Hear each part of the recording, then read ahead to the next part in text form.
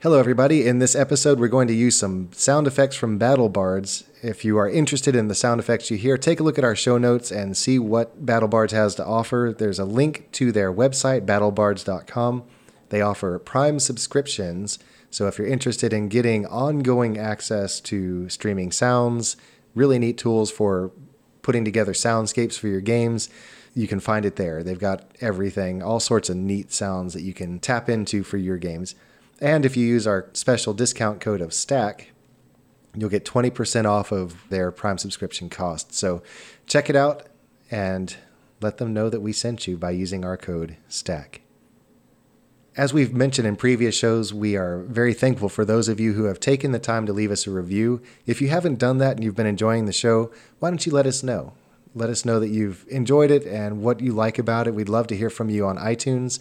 If you leave us a review and a rating, that would really help us to know what we're doing right. And if you have any constructive criticism, we'd love to hear that too. But just let us know through a review, and that'll help others to be able to find us as well. I have a couple of things I want to ask before we get started. The first one is more a free-form discussion. And so in this game so far in Stack of Dice, we've been using the 3-pillar experience system.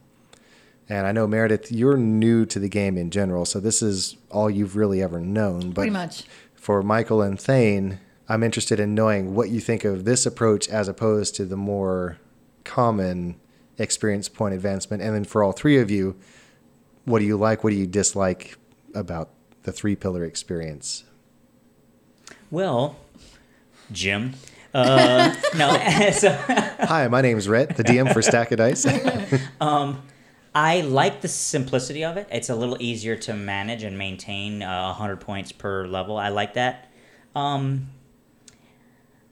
originally liked the common one because it felt more like video game, something I'm more used to. Like as you grow to level, it's always more experience points to get to the next level. So I'm used to like role-playing games in that regard or something like that. But I don't dislike this one. Like I said, it's a little easier to manage. And you know, like right away that the next one is going to be 100 points. It is very weird for me to hear, like when we do something cool or whatever, you're like, okay, go ahead and take an experience point for that. Just one experience point. You're like, wait a minute, that's easily worth 50 experience points, but it's not under this system. You know what I mean? So yeah. that's been difficult to hear every single time for me. Actually, you're like, go ahead and take an experience point for that. Like one, but it was cool. But then I go back to like, oh yeah, that's right. We're only going to 100 per level. Yeah. So. I definitely do like this system a lot more. With my group of friends at high school, I run a D&D club. Last year, I was running based off of the default or original experience system. Rules as written. It was difficult and also kind of inconvenient because we would wrap up a session, and I would award experience points. And then the question almost every day was, so how much do we need to get to level 5 or so? And I would have to flip there constantly. That's why you get it tattooed on your arm. Yeah. I like this much better. It's easier to keep track of, and it's easier to kind of award experience points. And it's easier to get experience points as well because this awards not only your ability, your combat prowess, as it was, because every monster had its experience point, its challenge rating, which determined experience points gained. But with this system, you're awarded for combat, for interaction, and for exploration, which I feel that we get rewarded well in this podcast. Yeah, that helps because because this is such a long story, we can't have exciting battles every single game. There's got to be some times where we're just traveling and we're exploring places, where we're just meeting the townspeople, and so otherwise we'd have whole weeks where we end up with nothing. And I've really enjoyed having it as 3 pillars with not only combat but also social interactions and exploration, because that encourages you to try new things, to go out and try and convince somebody who is super powerful to do something, or to go to that place over there that normally you might just, it's just a side thing. Although I think Thane is probably the only one that really keeps in mind that, look, if we fully explore this place, we're going to get a full 10 points. Whereas Not necessarily. Well, yeah, you're right. But I mean, I'm never ever thinking of let's fully explore this place. Yeah, I'm like, let's usually get to the tasks that yeah. and let's get out of here. Which I don't know, maybe depending on the place, like Yeah, that's Sedge. true. Now we can pass up Sedge. I don't need to Definitely, fully explore yeah. that place. But like Flenmore, I would maybe love to Yeah. have stick around there a little while longer. But I Yeah, know it was maybe. like the It felt like we stayed there for a long time already. Didn't we do like 2 or 3 games? It in was there? several It's episodes. like Yeah. 2 or 3 episodes worth of just trying to get to the stinking library. but And yeah. then in the library, and then how do we get out of here? We were there forever. It It seems as though that place is so huge, though, we could Yeah. probably be there for a long time, and Yeah. then we'd get lost. And of course, the Iron Stag is like, "Go now." It's like, okay, fine. Yeah. In the future, maybe we could do, or even like if we do get picked up for the Comic-Con in May, maybe we could do a one shot of different characters in Flenmore just doing something. So you could That'd be explore fun. a different part of it and Yeah. be somebody different for a bit. I want to be the Plague Doctor. I'm sure you do. Dane's obsessed with the Plague. He's so cool. All right, now for the actual question. This one is more in line with what we're used to doing at the beginning. I am part of a small group of dungeon masters who meet online. They meet every week. I join in every other week. And basically, we just talk about the ins and outs of running games as a dungeon master. And it's been a lot of fun to be a part of. But one of the questions that came up in our last discussion was, how do we get a game started? How do we get our players into their characters before a game? And one of the DMs came up with an idea that I believe he's used in his own games, and that is to ask questions of the players to think about what your characters felt. And so this series of questions here is going to be me asking you, the player, to think about what your character felt, and we're going to use the last episode as our basis for these questions. So, Womberbash, Michael, what did Womberbash feel when the door began to lower in the tomb's disc room? This is after we finally figured out how to open it or whatever? Yes, and the door began to lower. What was Womberbash feeling as that happened? From Womberbash's perspective, he was probably like, I hope it's a more open room in the next room, or I hope there's sunlight of some sort. He didn't want to be in that current room for any longer than he had to be at that point. And it's because of what you mentioned in the last episode with his claustrophobia as one of his 3 fears. Exactly, yeah, Ooh. yeah. And of course, him being outside most of the time, too, and just like more of an outdoor person, it's not his cup of tea to be in those small dark areas like that. Right. Okay, good. Peter, Thane. Oh dear. What did Peter feel when he was reconnected with a starstone and reestablished a direct connection with his goddess? Joy. And also kind of relief, I would say. He had that great sense of loss when Rebek took my starstone. Traitor. But but my main concern was that I don't have this quick and easy way to heal people like I've gotten so accustomed to. And he also it gave him greater faith in Visham, that Visham did actually have god powers that I could channel through this stone. He liked having the stone because he felt Visham's power and was able to more effectively do as she taught him. As long as he held that stone, the original stone, he was tied to her and able to more effectively serve her in Vardalon. Yeah. And when he lost it, he suddenly felt purposeless and adrift. Yeah, I'll probably say he did feel like he had almost fallen out of grace with her. All right, so the moment that you realized that, oh no, this is another starstone, and you picked it up, that feeling of relief came flooding in? Yeah. Okay, good. Meredith, what did Tira feel as she leapt from the stairs in the final room of the tomb and buried her great axe in the back of the mummy? Satisfaction. Why is that? That overall was a good fight for Tira. It was a great fight. It was a really good fight for Tira, and it kind of harkened back in one of the only positive senses to the experience in the Delve, just that ability to come to the aid and the rescue of others, because her friends were, I forget, I mean, didn't Peter almost die, or someone almost died? Peter almost died. That's right. Yeah. It was because of your spirit guardian at the end. Right, that's right. Basically That's saved right. my life. Yeah, you had gotten down to 0, and then I realized, hey, wait a minute, doesn't that monster, isn't he at a disadvantage because he's not attacking me? Yeah, so it was just a moment for her when she got to really be a hero again. Yeah. Be a hero and resolve that situation for her friends and for the whole team. And considering the amount of trouble you had hitting in previous battles. Oh my word, yeah, it was satisfying for me too. Yeah, so you were finally connecting, and on a connection doing 17 points of damage at plus. I mean, that was crazy. So I'm going to have to start strengthening the monsters I throw at you. Because you've proven. That was good, honey. That was good. You've proven. Good. I just thought that this would be a useful exercise for getting you thinking like your character again. It's always that slow ramp up at the beginning of a game to begin thinking that way. One other thing that I want to do before we actually get to the game, and that is to announce the inclusion of something called achievements in our games. And so what I have done is I've prepared a short list of achievements where if you do something that meets the criteria for one of these achievements, then it unlocks for a brief period of time a special bonus. I will not tell you what these achievements are.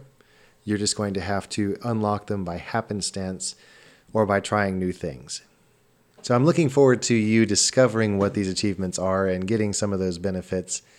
And sometimes it might even just be a silly benefit. It might just be something frivolous. I got this idea from a fellow DM and friend, Harold of the All Ages Role-Playing Game podcast. And so it's been fun getting to know him and talk with him about game ideas. He uses this in his game as well, and I just thought it sounded like a fun thing to try. Add a little spice every now and then. Follow a band of intrepid friends as they seek to understand the world changing around them, and as they work together to face a growing evil. Enter a world of adventure and mystery in Vardalon.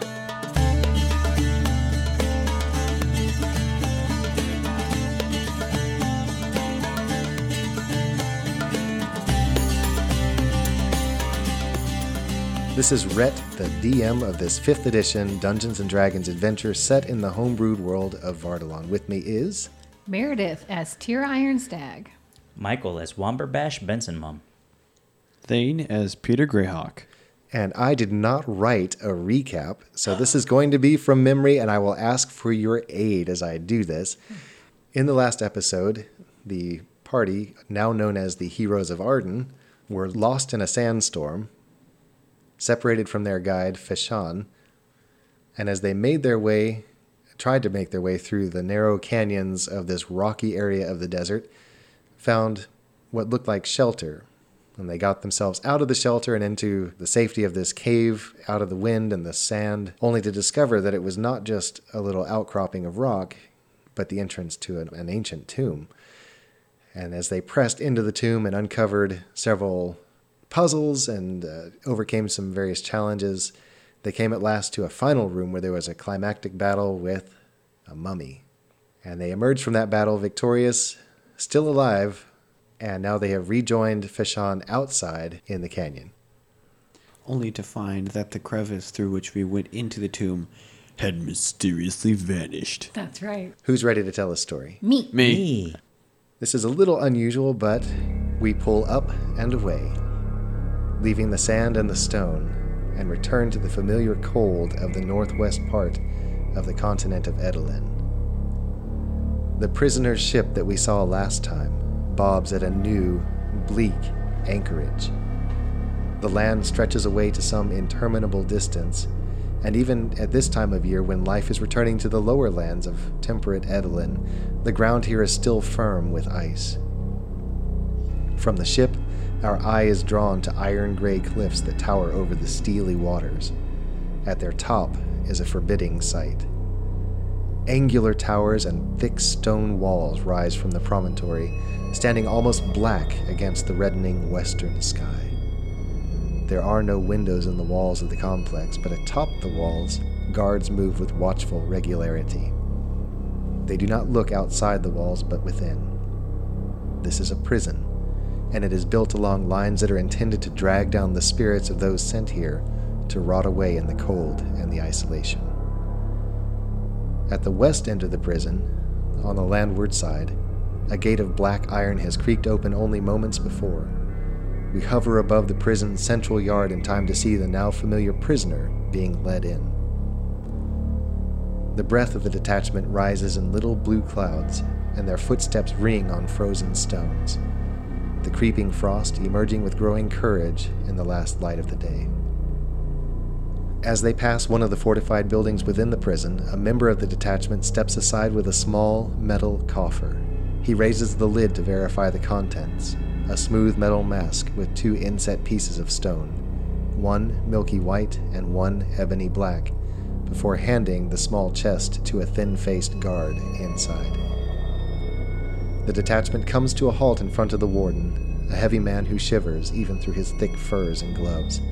He shakes his head, walking slowly around the prisoner who stands in metal chains, shivering.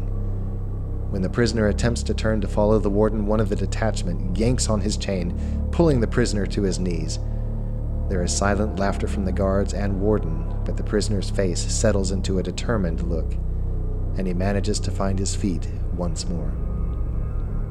The detachment moves toward a yawning doorway that leads into the frozen ground within the prison. Before the solid doors swing shut, we can see lines of prison cells and haunted faces of other desperate prisoners pressed against the unyielding bars. Then we are pulled southward in the sky, settling into a narrow gorge filled with the smells of camel, where the heroes of Arden continue their quest. Ooh. So is all this stuff happening concurrently with us? Or are we getting flashbacks or flash forwards? I don't know. You do too. You know. You just don't want us to know. So it's obvious that prisoner guy is still that guy who killed the king, because we got the mask and all that.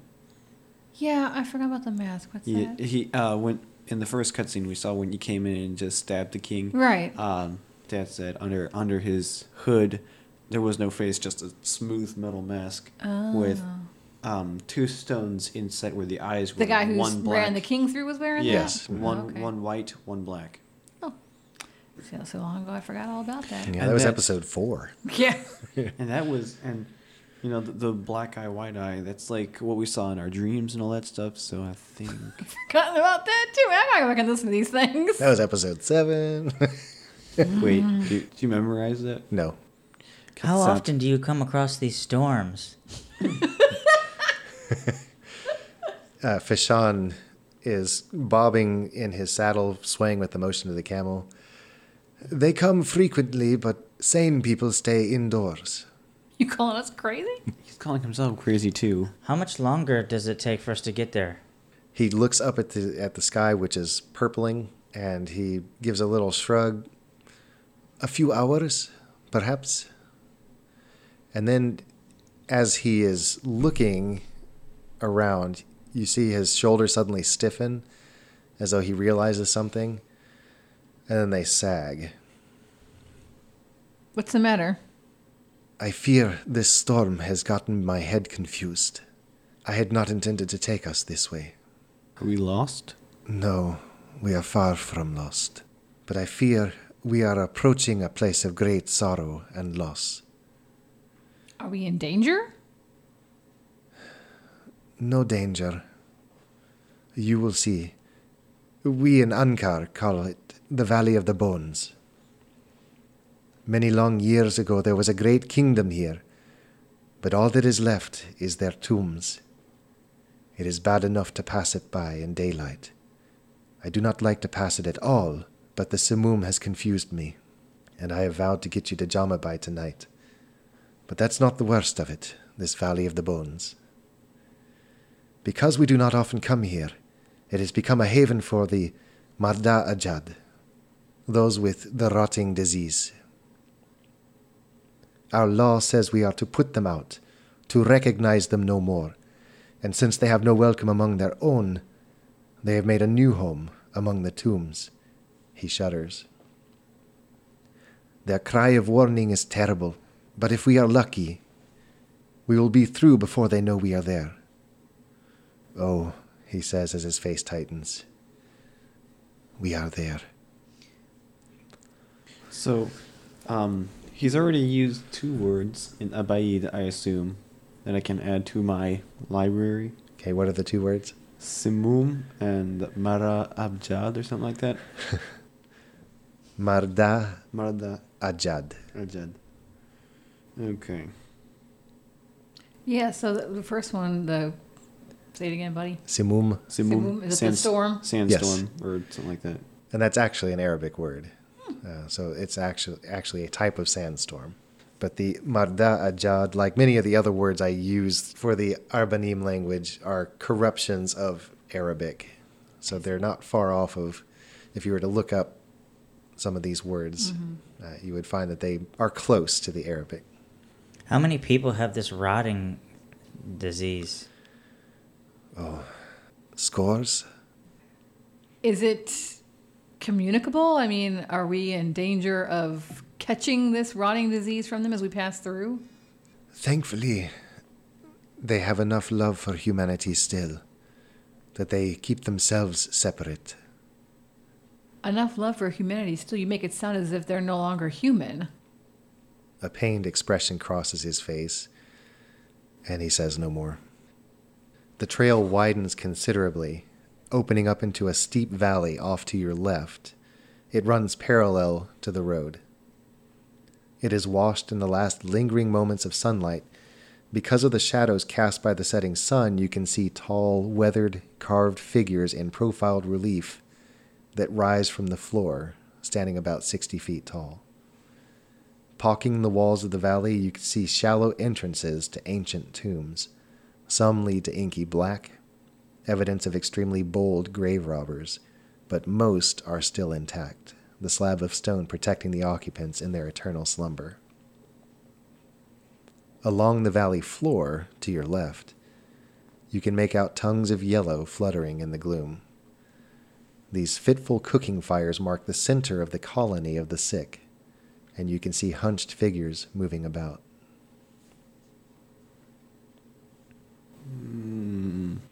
And your camels are just continuing to amble on. Now, if you can imagine this in your mind's eye, you are going on a road that's basically going straight across this valley. The valley itself mostly lies on your left side of the road, and it runs parallel to the road.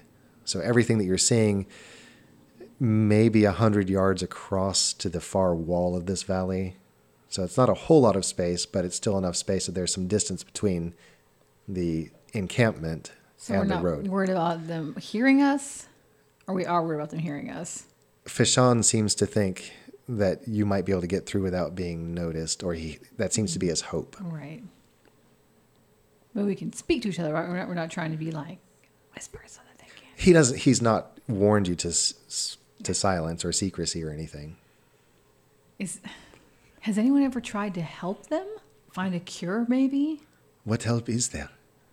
Well, We have doctors. We have great physicians who try and have tried for years to fix this, and it continues to eat away at their bodies. I wonder if Peter could help. Suddenly, one of the figures down in the encampment does seem to spy you, straightens and points in your direction, and you can hear excited voices over the short distance. Almost immediately, an eerie, ear-shaking trilling begins. It rises and falls, and the people surge toward the road, stopping about 100 feet short. Some tear at their hair, some weep as they make this horrible sound, but all look desperate to provide the warning not to approach or risk catching the disease that has affected them so deeply. For those of you listening, we'll put in the show notes a link to a video, an excerpt from Lawrence of Arabia, the movie from 1962, of a tribe of Arabs going off to battle and the women wailing like this as the men are marching off to battle. As you pass a certain point in this line of people lined up to your left, again about 100 feet away from the road, One of the figures stops her screaming and lurches forward. Fashan! She manages through a jaw that hangs crookedly on one side. Her face is a mass of sores, but her intelligent eyes burn with recognition. Fashan flinches and his head slowly turns to look. You can see tears streaming down his face. He tries to say something, but is overcome, and he slumps forward on the neck of his camel, almost slipping off as his arms become weak. Fashan, who is that? He's completely overcome. Hey, Peter, is there something you can do for these people? Time to use lay on hands. All right, so There seems to be a lot of them, though. Would you be able to do anything for all of them, or only a couple, or something? no, I can't. I have an idea, which I think is pretty dope, but I guess it just depends upon the dungeon master. Go ahead. Go ahead. I'm thinking I want to loan you my stone. Remember, already he have has his. I know, but I'm thinking. That's a lot of people, and for him to heal different variations of this type of sickness might be a lot, or might take a lot out of him. I'm not really exactly sure how this works. I know my powers drain me, so I don't know. You guys probably have never used your powers as much as I have to use mine for mine. So I'm wondering if I gave you my stone, and maybe if Tira gave you her stone, with the 3 stones combined using in your power, you might be able to handle more people. Well, okay, so Well, I mean, didn't that one time we tried to hold the stones together and it made us sick? But we were separate. But if we just put the stone down and he picked it up, it might assume his power, and therefore he would have 3 stones Amplify worth it. of power. Yeah. well, so I was thinking of using lay on hands, which I get from being a paladin, and basically just gives me a well of just hit points that I can basically transfer to people. but we're talking about 100 people. Well, what I can do is I get 5 times my paladin level worth of hit points, so I have 5 hit points, and what I can do is I can either give hit points or I can use up 5 to cure a disease. I was going to say, they don't need hit points. No, I know, but yeah, I could basically use up 5, so it'll be using up all of But mine. is that only on one individual? Only on one individual. See, that's my point. I But think you would need a lot more power. I mean, unless you just want to Definitely. try this lady. Yeah, just I, try the and woman I don't have like cure disease or anything My as only a spell. my only fear though is, let's say you cure this lady, the other ones might go berserk because they want to be cured as well. So that's my true. only trepidation about that. So that's why I'm thinking, if we can lend our stones to you, maybe you've got more power to do a more global heal. It's up to Well, you. he's looking at you because you would have to make up the mechanics of this. That's fine. I've got something. Ooh, he has something. All right, well, I have all the confirmation I need. How much of this are we keeping in or cutting out? I think this is all fine to keep in. Okay, all right. So I'm gonna say, hey Peter, there's like a lot of people. Maybe you should use my stone too. And I take my stone off of my arm because it's on a On the band, bracelet, yeah. and I put it down onto the ground. You're both riding camels. I'm sorry, I put it. I toss it to you. I catch it. Okay. All right. Here, Peter, take mine too. Maybe it'll help. Kind of hastily set one. You can put his Wombat on. Bash- It's in a bracelet. Did you take it out of your bracelet? Mm-mm. Oh, No, you you took the bracelet off. All right. Well, I put on the bracelet and then I catch yours. What happens when I hold all 3 of these? Womberbash and Tira, as you hand your stones, toss your stones over to Peter, you immediately begin to feel a sense of great loss, a sorrow that you have not known ever, even with the loss of your parents. Nothing has ever affected you like this, and you feel as though a piece of you has left. Good grief, these things are like straight addictive or something. Peter, as soon as you have all 3, a wave of nausea passes over you, followed immediately by a sense that you can do anything. And in fact, as you are riding on your camel, you can hear a voice speaking to you. Peter Greyhawk. And you know immediately that this is Visham herself speaking to you.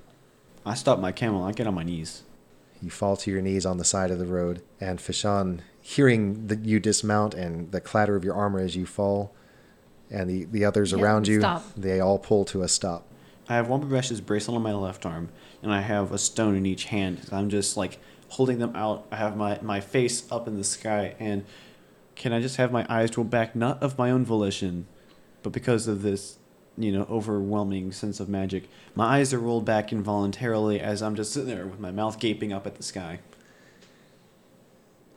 You do all this, and the voice continues. I have called you to serve me as paladin. This is the power you can wield. A light flashes out from Peter and seems to illuminate the entire valley as Peter shakes in a spasm of uncontrollable emotion. Light rolls over the valley, followed by the sound of a deep sonic boom. And when the light and the sound dissipate, everyone in the valley has been knocked prone.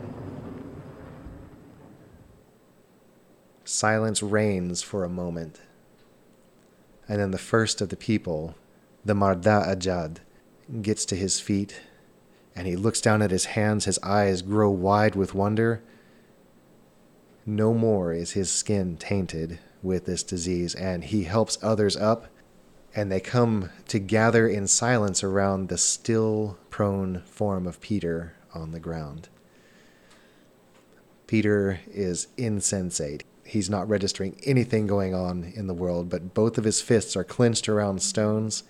His eyes are rolling back, and he looks to be in danger of biting his own tongue. He's in a spasm, in a frenzy on the ground. All right. I dive forward and maybe wrench my stone out of his hand and say, Peter! And I run over real quick and take the bracelet off of his arm. Okay.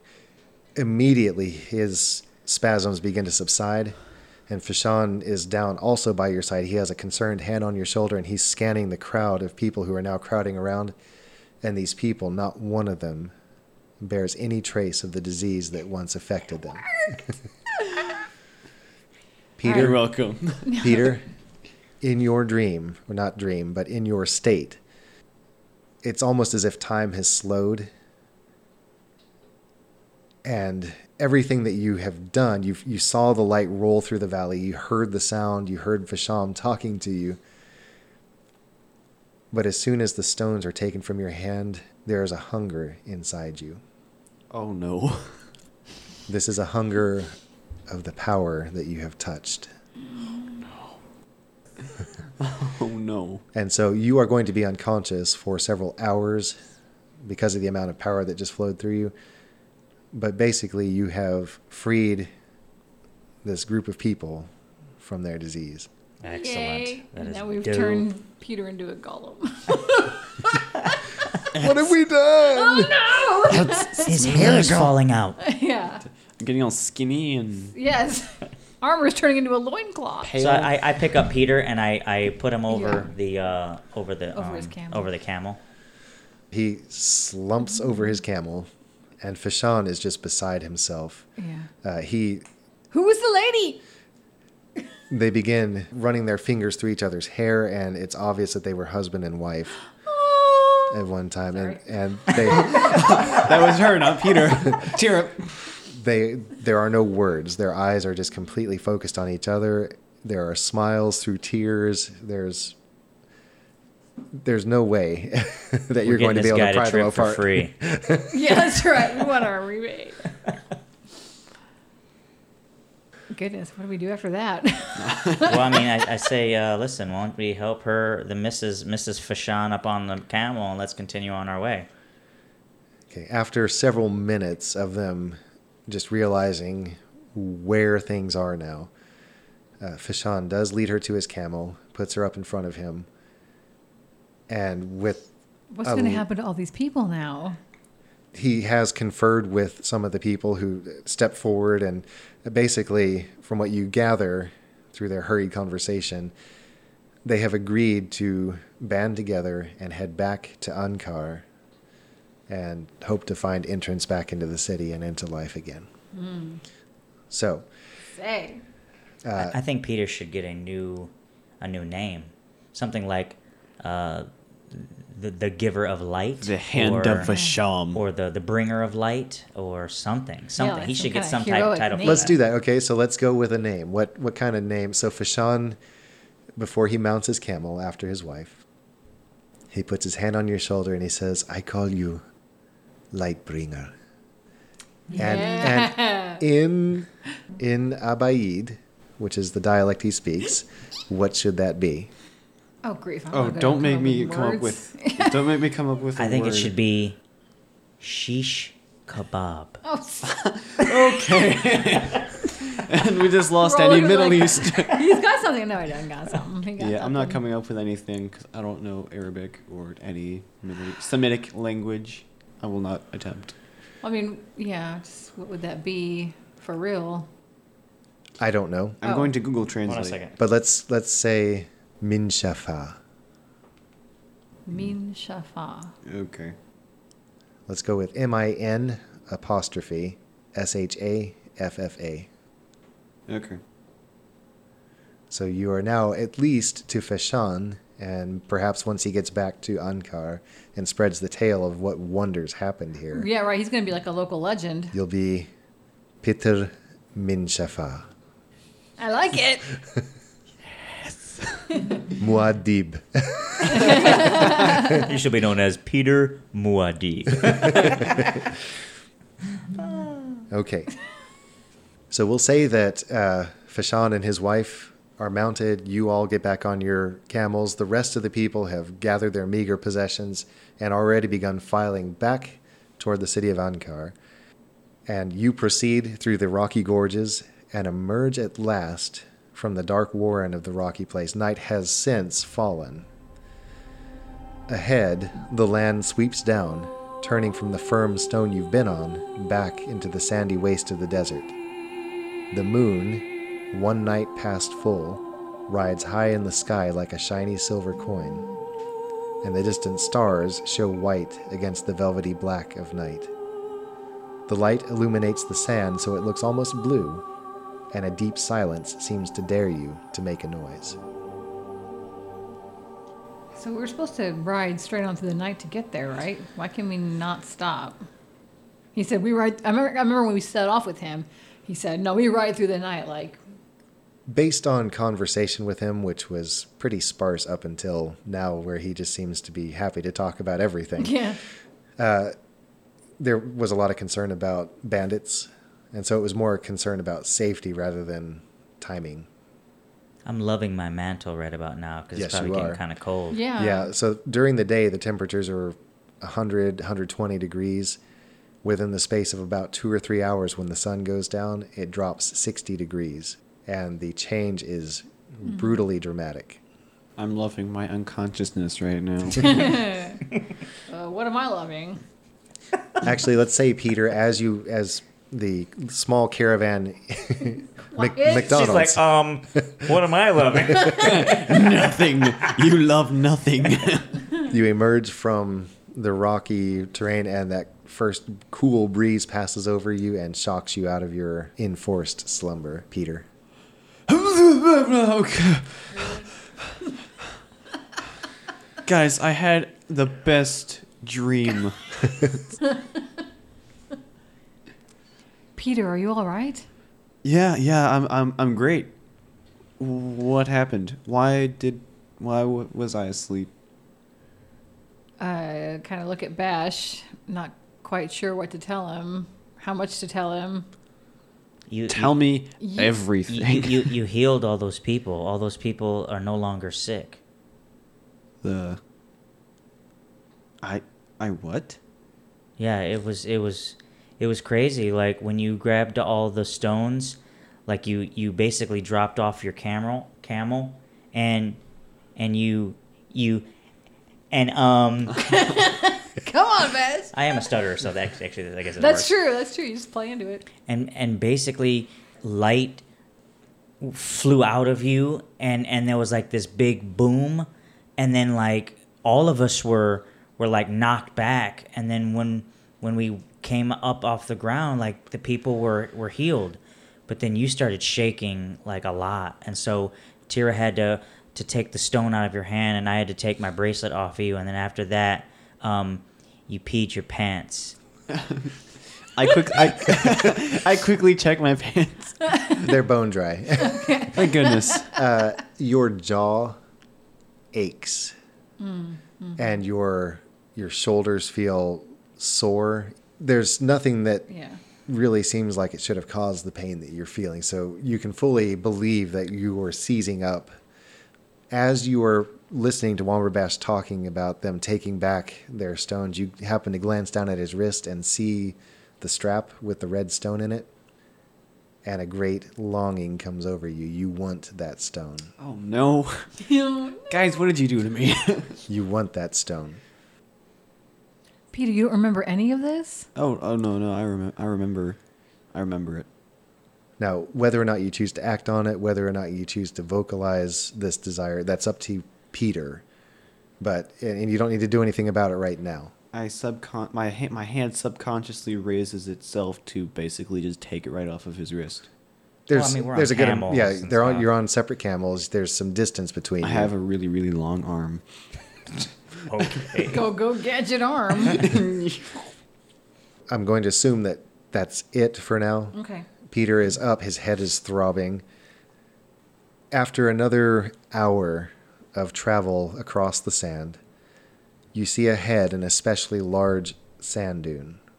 It must be every bit of a mile long and stretches north to south. You're approaching it from the west. A cool breeze plays across its soft crest, kicking up a small spray of fine dust. As it does, Tira, some faint little detail in the dark catches the merest corner of your eye. Oh, I have to say, what is that? If you want to do a perception check. Oh, you can. yeah. So I thought you were basically, just going to go on. your passive perception Okay. combined with your dark vision has allowed you to see this, whatever it was. To see that there's something over there to see. And now that you are aware something is possibly All right. there, you can do an active perception check. Yes. 18 plus, I don't know what, Nice. Your wisdom modifier. wisdom. 2, Okay. so 20. As you're staring into the dark, and I can see you just kind of leaning forward on your What's that? camel, you can see it looks like almost like somebody has taken the edge of a cloak and flapped it up and back down, and you see a foot kick against the sand. Once you realize this, you can actually make out 3 figures lying prone at the top of the dune, like they're just peering over the top edge across to the other side of the dune. So they're on your side, facing away from you at the top of the dune, and it's like they're spying over the top of the dune. Bash, Peter. Do Yeah. you see those? Do you see those figures over there up ahead? I don't see anything. No. There are people up there. I'll look over It one more must be bash. those eyes of yours because I can't see anything. What do your dwarven eyes see? I see Wait a a minute, donut isn't that? covered in chocolate. Oh, elven eyes. Elven I was eyes. gonna say, isn't that from something? Lord of the Rings. I know. I know. Lord of the Rings. No, I see people up there. There's a ridge ahead, a sand dune. You can definitely see the sand dune. It's Okay. gigantic. Okay, so up there on the sand dune ahead, there are 3 people, and it's like they're looking down into the valley beyond. I don't know. I wonder. There must be something past there. Hey, Fashan, is something over that dune? He is stirred out of his reverie. He and his wife have just been staring at each other in the moonlight. He looks startled and peers, and at first his human eyes don't really pick up anything like yours, Bash, and Peter. But after a moment, his desert sensibilities kick in, and he says, "Ah, yes, I see." What do you see? What's over there? He says, "Only bandits could be out at this time of night. Perhaps they lie in wait for someone." Well, they're facing away from us. I don't think they see us. What do we do? I think at this point, you are on your own. What? I do not fight. You're not leaving us. Jama is just over that ridge.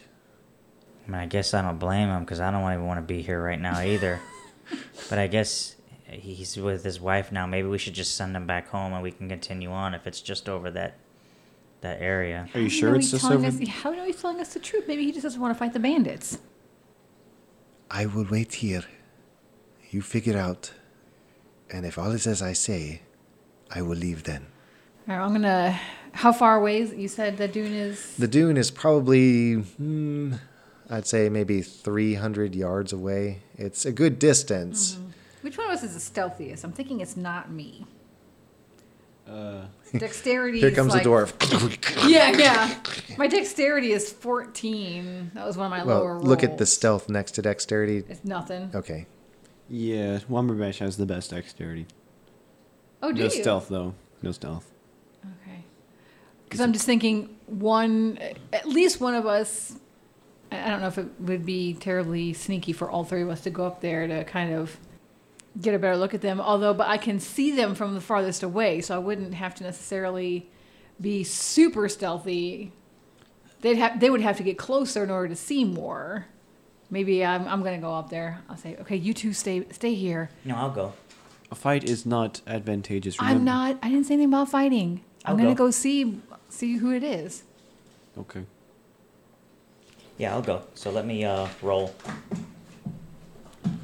Okay. I'm going to say you can cover 200 yards without any special stealth. Once you get to that last 100, though, you're really going to need to slow it down. So why don't you give me 3 stealth rolls? What was the first one? 6, 12, 12, 17. 17.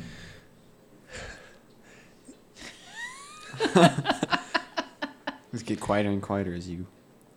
Now that's not without my. He goes running and blundering the first 100 yards. So that would be 17 plus 3, so it'd be 20 on that last roll. In the first third of that distance, I'm louder than a mug. you're going, He's running on all fours. But I'm progressively getting better from 12 to Yeah. or 6 to 12. unfortunately, Aww. their contested check of them, they heard you in that first third. And so as you are trying to sneak up on them, you can see them scrabble down. They don't stand up. They're far too wary for that. They stay on this side and they slide down before they stand up to ensure that their heads are not seen above the ridge. Understood. And you can see 3 figures starting to walk towards you. Okay. And what do I see? You see this also, but from 200 yards further away. What do I see? You see nothing. I am blind. Hey, brothers, what do you see? They don't answer you, but their hands immediately drop to their sides where you would expect their weapons to be. Brothers, tell me, what do you see? Trying to fake him out?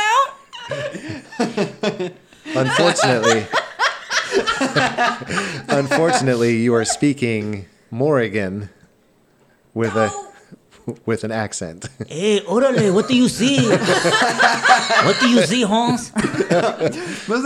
Shut up! Bash! That does it as they just like pull on its Yeah. neck. As you come to that common space between you, you can see a stately looking woman. She's one of those rare people that seems taller than she actually is. She carries herself with a very straight backed posture that seems to command attention, and certainly the 2 men with her stand back from her. But her regal deportment lets you know that this is not just a common bandit.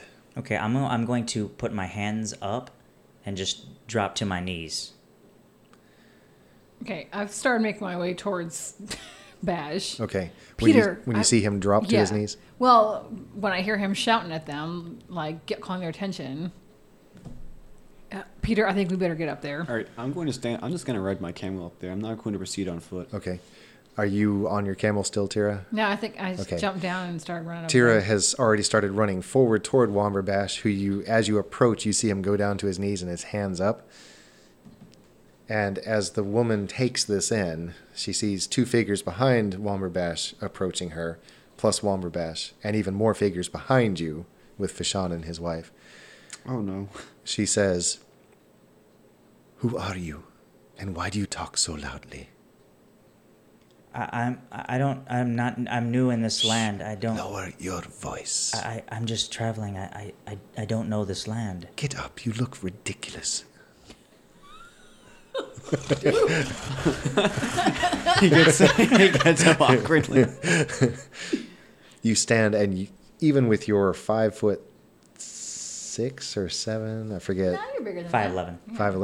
5'11". You are towering over her. She's probably just over 5 feet tall. Again, not very big, but her attitude, her bearing just seems to create an aura around her. And as you stand, her 2 warriors next to her on either side drop into not a crouch, but you can tell that they're ready. They're leaning forward on the balls of their feet, and they're ready in case you decide to pull something. Have we gotten there yet? You pull up just in time to hear her say, "Get up, you look ridiculous." And she says, "If they were not so close, I would slay you here. Who are you?" Who are you? Wait. Who are you? Like I said, we're just travelers. Just travelers. Huh. And you can see her lean back a little bit, and you can see visibly almost that she is thinking. So she's not that much bigger than me. You can see. Fashawn, tell her we're just. Fashawn stayed back. Fashawn's not with us. He's back with his wife. Okay, there's a man out there. His name is Fashawn. He was helping us. He's just showing us the way. I see. The way to what? What are we going? Saudi Arabia? We've answered plenty of your questions already. Who are you? A smile plays across her mouth, and with not condescension, but confidence, she turns to you and says, "I am Sadia." Okay. Your direct response seems to amuse her, and she says, "I like you. What is your name?" Sorry. That was me, not Tira. Game recognized game. Of the clan Einstein. What's that? Game recognized That's game. right. My name is Tira, and I don't lower my voice for people I don't know. You would lower your voice if you know that across this dune are more than 100 armed enemy soldiers. Okay. Come with me. And she turns and she walks back to the dune to where it's been disturbed, and she walks up about halfway and then drops to her stomach and bashes the rest of the way up. And within seconds, she has managed to slide back up to her previous perch. And do you follow her? Ooh, warrior girl, let's go. Well, Yeah. me on my camel with my scale mail, I'm just gonna kind You of get chill down. back. You're staying here. at the base of the dune? Yeah. Yeah. Or Okay. as close So as I I'm- can get without, peeking over the top. So I'm becoming intrigued by. She seems almost a kindred spirit of some sort. So I imitate, and kind of crawl up next to her. And Womberbash, what are you doing? I'm gonna take out my crystal lenses that I got from Ephemeris, and I'm gonna put them on. Because I'm wishing I had that glass tubey thing that was so expensive before. But Yeah, right. I'm just gonna try these to see if they do anything. Okay, as you put them on, the darkness of the night seems to dissipate just the tiniest bit, and you can see the outlines of the people in front of you. Night vision goggles. Not night vision, I know. but you almost feel that if you wanted to, you could speak to the core of either Tira or Sadia or her warriors and almost get them to do whatever you wanted them to do. In the cool blue moonlight, perhaps a quarter-mile distant, you see a line of pack animals, more dark blots than anything else, trudging along under the occasional whip that echoes in the stillness. Their backs are burdened with great bundles that must be heavy because the beasts beneath them walk with lowered heads. Their numerous feet kick up a plume of silver dust that obscures what is probably a half-mile-long caravan. Just behind this, where the dust drifts up, you see something else. Lines of oxen strain at heavy ropes that run back to giant discs that they are pulling flat across the sand. From time to time, you can see one tip over a small dune, and the moon's luminous glow reveals that the bottom is sheathed in metal. But what makes the sight so marvelous is that perched atop each disc is an ornate tent. One half of each disc has a wall of some sort surrounding half the edge. Each wall stands about 4 feet tall. In all, there are probably 20 of these discs. The tents atop them sway slightly as they move, but they must be sturdy to weather this sort of terrain and movement consistently. Each one must be capable of housing a large number of people. As you watch, you hear the silvery sound of a distant trumpet call, and the animals are driven in different directions. Before your eyes, the discs form a large circle as figures begin to scurry like ants. Within a remarkably short amount of time, each disc has been connected to those on either side by a light bridge of rope and wood, so it's possible to pass from one platform to another without ever setting foot on the sand. Once the outer circle is complete, a wicker wall faces the outside of the entirety, protecting the interior. That is smart. It's Jama.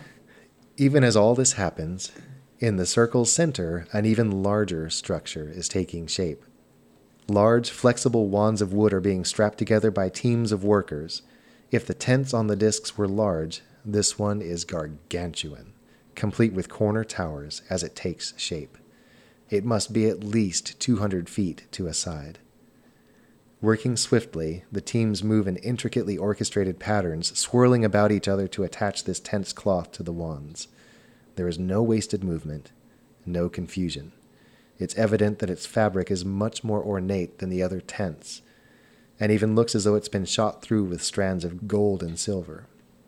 The tent's sides sparkle resplendently in the moonlight. You have found the city of Jama. And that's where we're going to end it. Oh. Man. Let's go over the XP here. Okay. You get 1 discovery point for the city of Jama. Okay. 1 discovery point for the Valley of Bones. 10 experience points for curing the people, the lepers. And for encountering Sadia, I'm going to give you 5 experience points. Nice. So let's talk Norse battle here. I like Bash's idea of uniting the stones. I wouldn't have thought of that. Yeah. Yeah, but I have awakened a hunger within Peter Well, that will be hard to quench. I don't know. I think enough tacos will Flacos. flacos. Now we have to keep the first part in. Yeah. Oh no. Flaming tacos is what flacos Flaming are. taco dice. Dice flames tacos. Take 2, and that's 2 out of 100. Guess that didn't count for much. We didn't really do much. Yeah, we really didn't do much. I mean, Any good role playing? Any good? me. what I'm about talking to Sadia. Ah, that's true. Why don't you take one? what about me and how I reacted to hearing Vishan's Yeah, voice? I liked his Well, description Yeah. of his to his knees Yeah. and going into a seizure and whatnot. Take 2 for that. Yes. I think at the beginning of our next time together, we will do the more official level up discussion. Yeah, 'cause I don't even have any idea what's going on in level 4. Yeah, so let's go ahead and do the recap. All right, so with all those points, now Tira is 13 points into level 4. Leveled up. Woo woo! Yay. There she is. There she is. Oop, there it is. Michael? Oh, Womberbash is 28 points into level 4. My goodness. Show off. Joke. Peter Greyhawk is 15 experience points into level 4. A lot of good things happening. I hope you're enjoying the pictures I'm trying to create, the Absolutely. imagery of this area. It's been a lot of fun to plan a game in this kind of terrain. So it's been fun to come up with the various things that you're running into. And next time, we will pick up outside the gates of Jama. And you might be approaching your first major milestone in your quest. Woohoo! Excellent. As always, we want to thank you for joining us for this next, most recent chapter in our ongoing story. We hope you're enjoying it. We'd love to hear from you on Twitter, on Instagram, through a review on iTunes. However you want to chat with us, we'd love to hear from you. Let us know what you think, and we will see you here again next time at Stack of Dice.